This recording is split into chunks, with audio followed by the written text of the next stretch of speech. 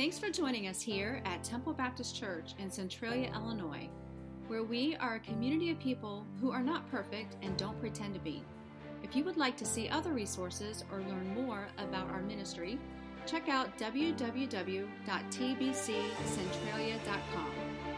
Our hope and prayer is that through the following message, you are encouraged, blessed, and inspired to meet the Lord in a powerful way.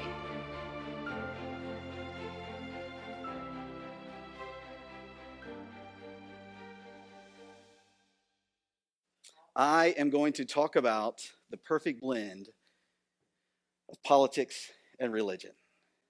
You know, it's interesting. The topics that they tell you not to talk about in the public place is two of those are politics and religion. And I'm going to thread the needle and talk about both of them today. All right? And so here's the reality that, the church is not neutral when it comes to politics. The gospel is not neutral when it comes to politics. And so what I want to do is I want to share with you a message that Jesus shared with his followers. And I believe that this message was to us. We're talked about in this message. And I want to share that with you. And I hope that by the time we get to the end of this message, you will realize that politics and religion can go hand in hand. Politics and religion is with each other on a daily basis. And so before I begin this, let's all go in prayer. And here's what I ask you to pray about. Ask God to open up your heart and make it sensitive to his message about the perfect blend of religion and politics. God, I thank you so much for a church that's on mission. I thank you for a church that's making a difference in our community. And God, I thank you for a church that cares and loves and wants to help. God, now I ask that your Holy Spirit, just as we prayed a few minutes ago, is here, that the presence is felt, that our hearts would be open and listen to the message that you have given me to share. In Jesus' name I pray. Amen. Well, today's message is super simple. I'm going to share with you 3 different points. All right? And the first point that I want to share with you is this, that we are going to disagree politically. All right, no shock there. Years ago, you probably attended a church and you would think that everybody is in the same boat when it comes to politics. And the reality is that you weren't. The difference is that what you didn't have was people who were, right? You didn't have people, listen to myself preach. You didn't have people who were vocal about their dissenting political view. The church has always had, as long as America's had 2 parties, the church has had 2 parties represented. The problem is that a lot of times we kept silent if we felt like we were in the minority of one of those 2 sides. And with the advent of social media, now we know exactly where most people in the church stand. And here's what I would tell you, is that we're not the first generation to disagree politically. Matter of fact, Jesus talked about this. In the book of John, chapter 17 and verse 1, he said these words to as he's praying to God. Father, the hour has come. He's getting ready to go to the crucifixion. And this is what Jesus Christ prayed. Glorify your Son, that your Son may glorify you. And then he continues later on in that chapter in verse 11 with these words. He says, I will remain in the world no longer, but they are still in the world. Who is the they that he's referring to in that passage? He's referring to his disciples, the 12 who followed him the closest. Let me tell you a little bit about these guys. The one that's probably everybody knows about is Peter. Peter, the guy who had the problem of foot and mouth disease. He was the one who was the first to say, Jesus, I will go with you to the death, and the last one that was there by the cross. He's the first one that says, call unto me and I'll come to you, and then he's sinking before he gets to Jesus. See, Peter had a problem that many of us have, and that is he put his views out there very loud and very vocally, and yet he fell on his face many times. But you see what Peter was? Peter was a leader. And Jesus identified that. And that same guy who was a failure, that same guy who struggled with actually following through on the verbal commitments that he made, that same guy, Jesus said, I name you Rock. And upon this rock, I'll build my church. Well, Peter had a brother, and his brother's name was Andrew. You know, Andrew doesn't get a lot of limelight in Scripture, but Andrew was the first disciple to follow Jesus. Andrew was actually a disciple of John the Baptist. And one day he's with John the Baptist, and John the Baptist says, there goes the Son of God, the Messiah. And so a group of them followed Jesus, and one of those was Andrew. And what did he do? He went back and told his family, and he told his brother. And one day Jesus was walking along the shore, and he sees Andrew cleaning his nets. And he ends up getting into the boat of Peter and Andrew's, and he preaches a powerful message. And then ultimately they cast out, and Peter sees God work. Well, there's another guy in that 12 disciples, and his name was Nathanael. And Nathanael was a skeptic. Nathanael, matter of fact, there's a quote in John chapter 1 where Nathanael, when he was told by Philip about Jesus Christ, about the Messiah who's come, here's what Nathanael said. He said, nothing good has come from Nazareth. But here's what's interesting. 3 verses later in that same chapter, Nathanael professes to Jesus, you are the Son of God. Well, if you continue to look at the list of the disciples, there was one guy named Bartholomew. Bartholomew was rich. His family had wealth. They owned lots of land and property. You know, it's a lot of times when we look at Scripture and we see the rich who encounter Jesus usually don't make it beyond that encounter. But yet Bartholomew was one of his disciples. Bartholomew followed him. Bartholomew used his time, talent, and treasures for the kingdom of God. And then maybe one of my favorite disciples is Philip. Philip is the guy that everybody likes. Philip is the guy that everybody it's easy to talk to. Philip was the guy who was full of mercy. Philip was the guy that was bringing people to Jesus. Matter of fact, one of the most powerful statements that was recorded in Scripture by Philip was this, when people would ask about Jesus, because you didn't want to go and talk to Peter or Andrew because they were a little over the top. When you had questions and you were afraid that you might have a dissenting view, you went to Philip. And Philip would make you feel special. He would make you feel good about where you stood. And then he would say these words, come and see, and introduce you to Jesus Christ. There's another 2 guys that were brothers. Their names were James and John. These guys were notorious because Jesus called them the sons of thunder. All right. Now, they didn't get that name because of good deeds that they've done. James and John were obnoxious. James and John were over the top when it came to saying things. Matter of fact, James was recorded when he was with Jesus and the disciples were with Jesus, and they went into a town and they were basically rejected. And James said to Jesus, let's call down fire from heaven and destroy them. That's James, one of the sons of thunder. And then not only was there James, but there was his brother John. And John, it was incredible. John is the beloved disciple. Now, you know who was writing, who called John the beloved disciple? John. He never referred to himself in first person. He was always third person. John, the disciple that Jesus loved. Yeah, John, the son of thunder. John, the obnoxious one. John, the one who would get in your face even if he was wrong. John, the one who was at the cross when Jesus looked down and said, sons, see your mother. Mother, see your son.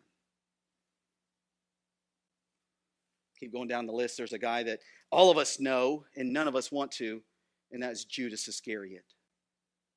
The betrayer, the schemer, the conniver. Then there was a guy named Thomas. Now, many of you have gone through high school or you have nicknames. Thomas had a nickname. It was Doubting Thomas. To this day, thousands of years later, 2 decades, we are calling him Doubting Thomas. And I think that there are people in this audience, there are people that are watching today from home, and they identify with Doubting Thomas. They know what it's like to read the scripture. They know what it's like to hear the words and not be sure. They heard Thomas heard from his fellow disciples that Christ has arisen. And he says, I'm not going to believe it until I see it. And then about that time, Jesus appears and says, Thomas, touch me. Put your hand in my side. Feel the holes. And then he says these words, more blessed are those who will believe who haven't seen. There's another guy named Thaddeus. And you don't really know him as Thaddeus. What you've heard about, his name was Judas. There was a couple of them. But as you can imagine, as the Bible was being written, people whose name was Judas really didn't want that to be known by anybody else. And so he took on the name Thaddeus. And another name that he was called by was Jude. And he wrote the book of Jude. You see, Thaddeus was special. Thaddeus would be what you call Antifa today. That's the life that he was violent. He was starting fires. He was out there trying to destroy people's lives. And he was doing this in a good cause. But if you read through the book of Jude, you will see that his life changed. He was transformed. And he realized that, you know what? This violence and all of this anarchy that he was for, he preaches against. He speaks against. Under the power of the Holy Spirit when he recorded the book of Jude.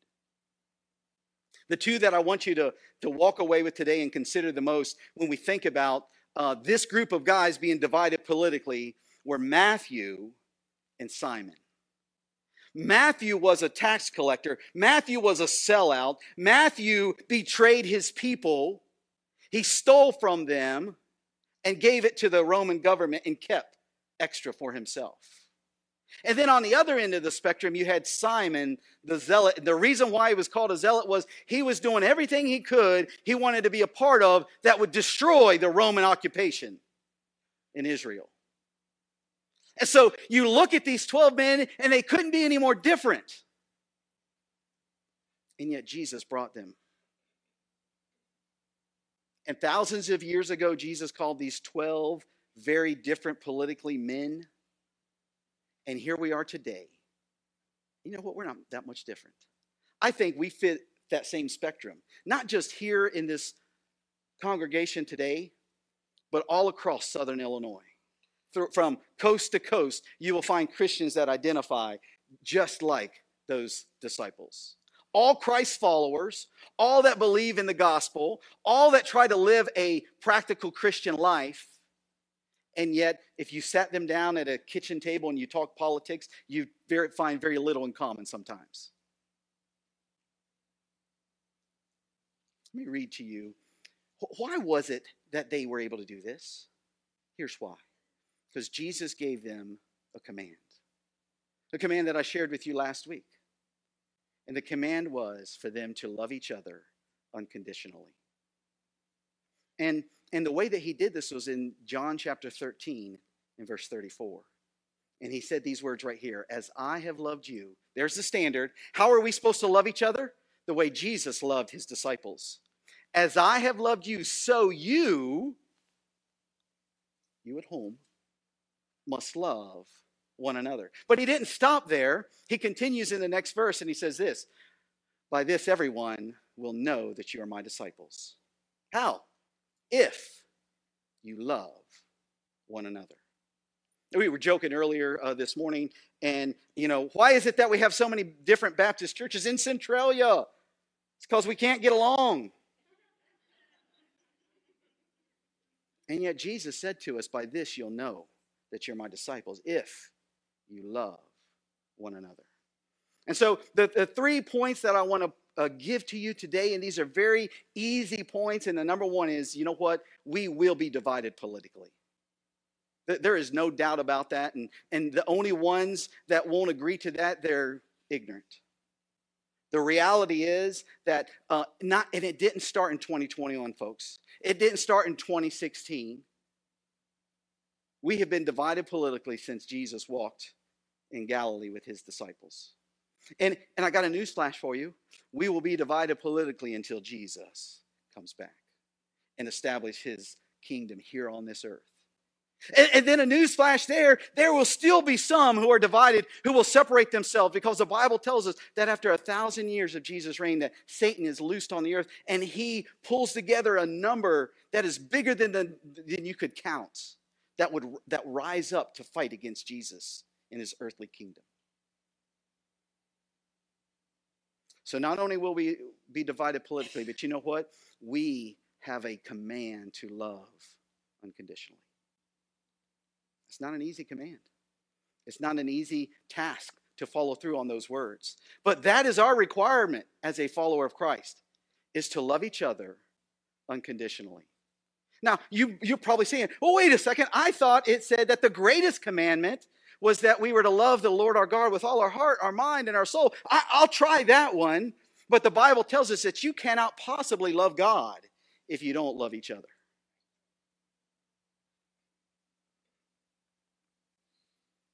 So we're going to be divided politically, but our command is to love unconditionally. And here's how we do this. The third thing is that we need to pray for unity. Here's the words that Jesus shared in John chapter 17 and verse 20. And he said these words, "My prayer is not for them alone." Who's the them? The disciples. And so Jesus is praying, I'm not just praying for my disciples. He says, I pray also for those who will believe in me through their message. Who is that? That's us. Everybody since the first century that have come to become a Christ follower because of what the disciples did, that's who Jesus is praying for right there. And now listen to this prayer. And he says in verse 21, that all of them may be one. That all of his 12 dysfunctional disciples who were all over the board politically, that they would be one. That all of the Christians from the first century until the 21st century, that we would learn to be one. That those who are hearing my voice, that those who are worshiping today in October of 2020, or less than 3 weeks away from an election that, has many people scared, wondering what happens if this or what happens if that. And Jesus Christ is praying that we will be one, that we will have one purpose. And that one purpose is this, to glorify God. See, that started off at the very beginning. Jesus said, allow me to glorify you, Father. And that's what Jesus and that's what God, your Creator, expects every one of us to live out, is that we, through our actions, glorify God. You know what I saw yesterday over here? Mass chaos. It was incredible. When we walked out there, nobody knew what they were doing. There were a bunch of people sanding. There were a bunch of people pounding. There were a bunch of people drilling. But inside that chaos, you know what God saw? He saw that he was being glorified. He saw what unconditional love looked like. Because here's what's interesting. While I was sanding, while I was running boards from one table to another, while I was using the drill press, while I was stacking these beds, not once did I wonder, what is the political persuasion of the person beside me? Not once. I'm confident that I wasn't the only guy that was going around yesterday not worried about, is he a Republican or a Democrat? Is he conservative or a liberal? Are they progressive? Not once. Why? Because there was a group of people that was glorifying God through their actions. They were glorifying God with their hands. They were glorifying God with their checkbooks. They were glorifying God. And amidst all that chaos, all of a sudden, the parking lot's empty.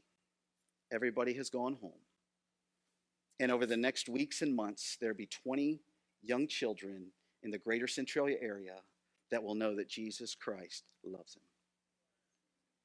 That's how we live out one purpose and we glorify God. Not only do we have one purpose, but we have one message. That message is the gospel of Jesus Christ. That message is what we call the good news. What is the good news? The good news is this, that Jesus Christ left his home in heaven. He left his relationship with the Father, and he became a man. He was as much a man as I am. He was as much a human as you are. And he lived a life, and he lived a perfect life. And here's what's interesting. If you spend time talking to those who are not in the church or those who don't call themselves a Christ follower, at one point or another, you'll come across somebody and they'll say this, I don't understand. How could a God so loving, a God so caring, a God who cares and loves more than is love, how could he send a person to hell? It's a good question. How and why would he send somebody to hell? Well, the answer is that he's a just God. But here's what that just God did. That just God knew that Ronnie Tabor, under the best of circumstances, would never, ever be able to live up to the standard that he set. I would never, ever be able to make it to heaven on my own. Impossible. And yet, here's what he did. Because he knew that I couldn't do that, he sent his son to give up his position, to give up his role, to be born of a virgin, to live a perfect life, to be rejected by his hometown, to be rejected by the religion that he grew up in, to be rejected by his followers. And he died on the cross. And he died on the cross for this guy right here. They didn't just die for this guy. John 3:16 said he died for whosoever believeth. And Romans 10 tells us that it is the heart that we believe unto salvation. One purpose, to glorify God. How do we do that? We do that with one message. We share the message of the gospel. Many of you here this morning, you get scared when it comes to sharing your faith. You're afraid that you're going to mess it up. And I'm here to tell you that you can't. You've already done all that. And through God's power, through the Holy Spirit, you have been transformed. And all you have to do is share the message, the common message, the simple message of the gospel, of the good news. And you don't even have to be able to figure, I don't know how you get saved. I don't know why you get saved. I just know that Romans 10 tells me that with the heart I believe unto salvation. What about you? And you let the Holy Spirit do the work. But the problem is many of us try to we don't do our job. We get outside of our lane and we try to be the Holy Spirit. And we try to be the Holy Spirit. And here's how you know when you're being the Holy Spirit. When you say words like this. Well, I don't know how they can call themselves a Christian and vote for, you fill in the blank. I don't know how they can call themselves a Christian and not be against, you fill in the blank. And so what we are doing when we say those words is we are trying to be the Holy Spirit. And I just want you to know, we're doing a horrible job. We're failing miserably. And so if we'll stop being the Holy Spirit and instead we'll just be a Christ follower. And instead we'll just share that one message. What's that one message? The one word is the gospel. If we'll just share the gospel, the good news. Even if we don't have a theology degree. Even if we think that we're messing it up with these words. Here's what you do. You open up God's word and allow the Holy Spirit to speak to them through those words. You know, it's amazing when I was growing up and I watched a football game. Every football game had this one idiot. And he was standing in the end zone. And I don't know how he got to both sides. But every time there was a field goal getting kicked, this guy was holding something up. Do y'all remember what it was? It was John 3:16. That's right. And millions of people over many years saw that. I believe that millions of people one day will be in heaven. And God's going to tap them on the shoulder and tell them, that's the guy that was holding the sign.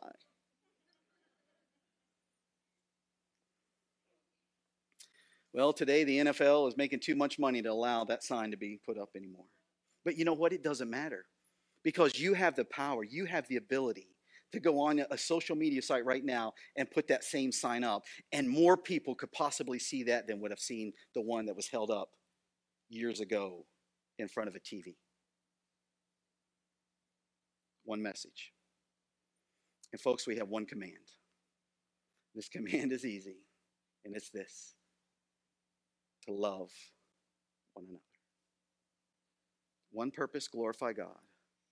One message, the gospel of Jesus Christ. And one command, to love one another, even in 2020. Even when COVID-19 is out there. Even if they wear a mask or don't wear a mask. Even if they don't claim the name of Jesus. We're supposed to love one another, even if they're voting different than we do. And so here's what I want to ask you to do. It's one thing, but I want you to do this one thing at least 100 times over the next 23 days. And I would encourage you to not stop after 23 days. But if you could just get it going for the next 23 days, I think we might have something happening. And here's what I'm going to ask you to do. I want you to pray a prayer. Now, I've told you I want you to pray, but I want you to pray a specific prayer. And we're going to practice it this morning. It's a very simple prayer. Here's all you've got to do is you start off this way. Heavenly Father. Will you repeat that? Heavenly Father. One more time. Heavenly Father. Like, that's a great way to start off every prayer. Some of us might start off with God. Some of us might start off a different way. But I grew up using this. Dear Heavenly Father.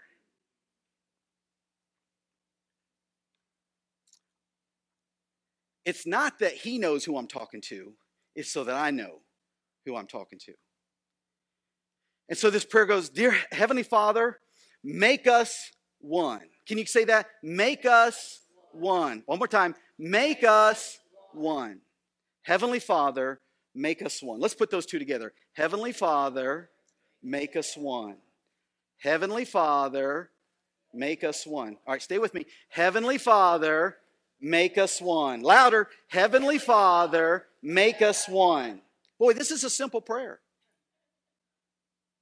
Why? Well, here's the closing. So we can influence many. Say that with me. So we can influence many. So we can influence many.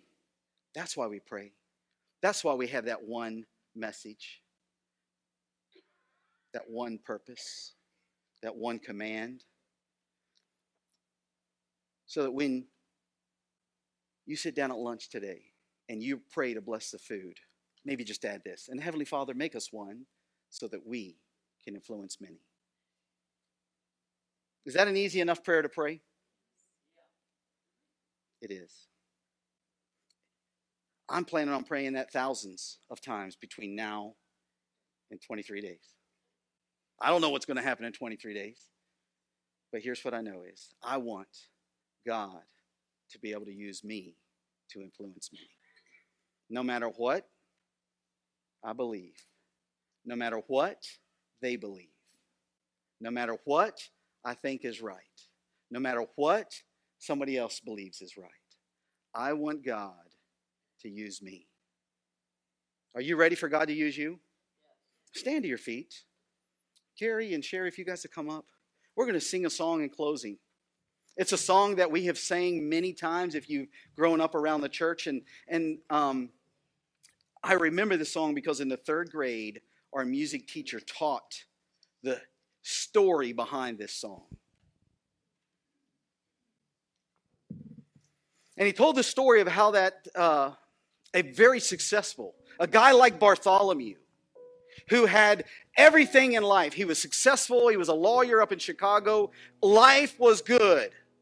And then bad things started to happen. They had the Chicago fire, and all of the real estate properties he had burnt down. And this was a day when they didn't have insurance like we have it today. And so when they were trying to recover through all that, he decided to send his family on a trip over to Europe.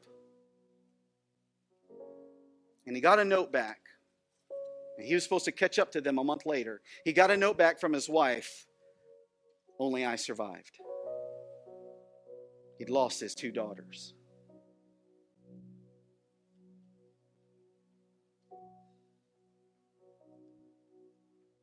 And then he penned these words to the song, "It Is Well With My Soul." I don't know where you're at today. I don't know what's going on in your life. I mean, right now, life for Ronnie Tabor is great. Because I watched a group of people come together and glorify God yesterday. I watched a group of people over in the park come together and walk around praying for those who can't help themselves right now. I watch a group of people who want to live out that one purpose to glorify God with their life, who want to share that one message, and that is the gospel, who want to live out that one command, that is to love each other.